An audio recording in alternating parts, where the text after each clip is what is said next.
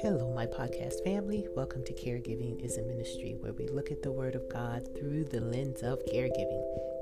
Today we're in Psalm 101, and I'll be reading from the New American Standard Bible. And it reads, I will sing of mercy and justice. To you, Lord, I will sing praises. I will carefully attend to the blameless way. When will you come to me? I will walk within my house in the integrity of my heart. I will set no worthless thing before my eyes. I hate the work of those who fall away. It shall not cling to me. A perverse heart shall leave me.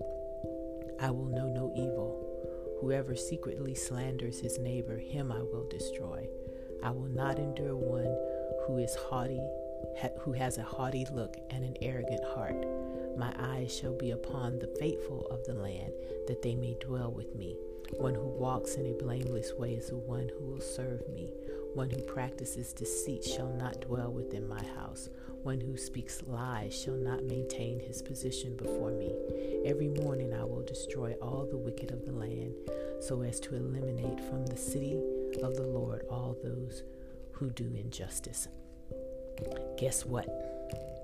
David wrote this. We have a psalm by David. So which category do you think this one falls in? We've not had this particular psalm category of psalm for a while, so guess. I'll give you a hint. David, as king, is pledging to God about how he's going to govern his kingdom. Did that help you? Therefore, this is a psalm of royalty. Remember those? Royalty, where it talks about the king's enthronement and his loyalty to God.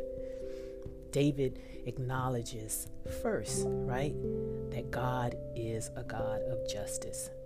Then immediately in verse 2, David begins to tell God how he being David, will govern the kingdom of Israel. That he will attend to a blameless way. In translation, that he will live a blameless life, setting the example for his fellow country to follow. Right? Now, we know that David fell short, as we all do, but we'll get to that later. At least that was his intent. For the rest of the psalm, David addresses how he will, be that example by maintaining integrity, right? And being careful with what he sees. Now, let's stop right there. What do you think David could have been referring to with that statement? Recall that he saw Bathsheba bathing, that it was his sight, what he saw, that led him to doing what he did, raping her, lying, and then murdering her husband.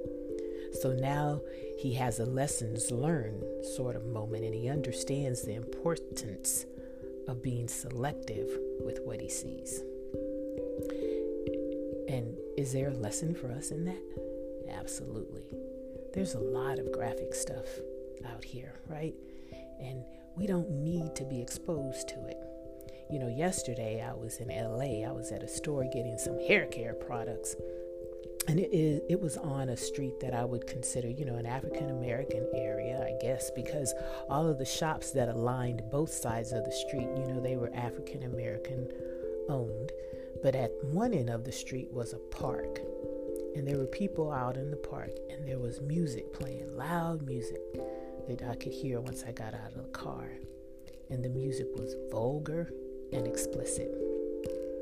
Everyone on the street could hear it.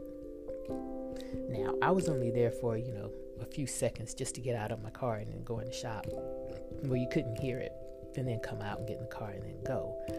But I can imagine, that type of music, what it does to one's psyche when you're listening to it over and over and over again. Just as our eyes, we are to be just as careful with our eyes, as David suggests, as we are with our ears. Both our eyes and ears are windows into our mind, and we must be selective about what comes in. that way, whether it be what we see, what we read, right? Watching on TV, movies, whatever, what we listen to be selective. Toward the end, David pledges to God. He reaffirms that he will set the example, right, and establish a just kingdom. And for the most part, David did. Remember, he was the one that united the 12 tribes, and Israel was very prosperous under David's leadership. Of course, as we stated, David was human, as are you and I, and so it was unrealistic for him to even consider, that he would live a blameless life. He had many missteps, right? And it's not the big ones, little ones count as well. And he had missteps. We too have had and will continue to have missteps. But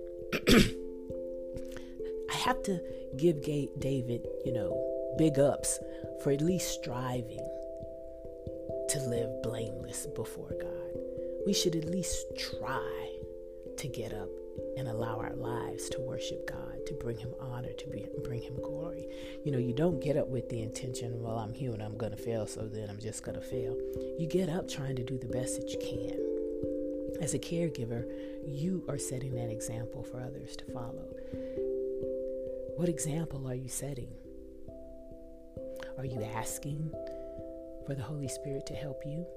Then pledging that you will live a blameless life as best you can, the life that God has given you to live that blamelessly before him, taking care of his precious child, the person he's given you charge over, doing all that you can to ensure that they're safe, loved, and well taken care of. That is the assignment that you've been given. And while you are not a king like David, you have influence over your surroundings. Are you caring with integrity? Are you faithful in this season to God and to your loved one? Learn from David today and set the example for others to follow who see you in this caregiving season. Sing to the Lord of his mercy and his justice, and then live a life that is blameless before him. Let's pray. We thank you, Father, for this opportunity to take into account what you have given us, the authority that you've given us in our lives, the people who you have surrounded us to care for as caregivers, it's just friendships, spousal relationships, co-workers. We have responsibility. And through your Spirit who works in us, we have the agency in order to live as blameless of a life as we can, to get up, to strive to do right every day. And to not be so heartbroken, I guess, when we stumble, because we know that we will, but we don't want to. Help us to take the same,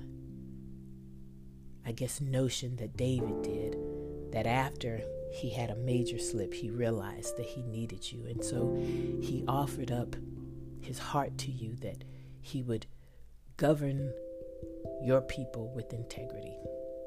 Help us to live this caregiving season with integrity, doing the very best that we can for our loved ones, coming to you when we need that extra dose of strength to make it through the day, but to get up every morning wanting to give you our best. Bless our loved ones, Lord. Free them from pain. Help them to recognize us, even if it's only for a moment. Give each caregiver a sweet memory of their loved one that they can always cherish within their hearts, and help them to know just how much you love them. This we ask in Jesus' name. Amen.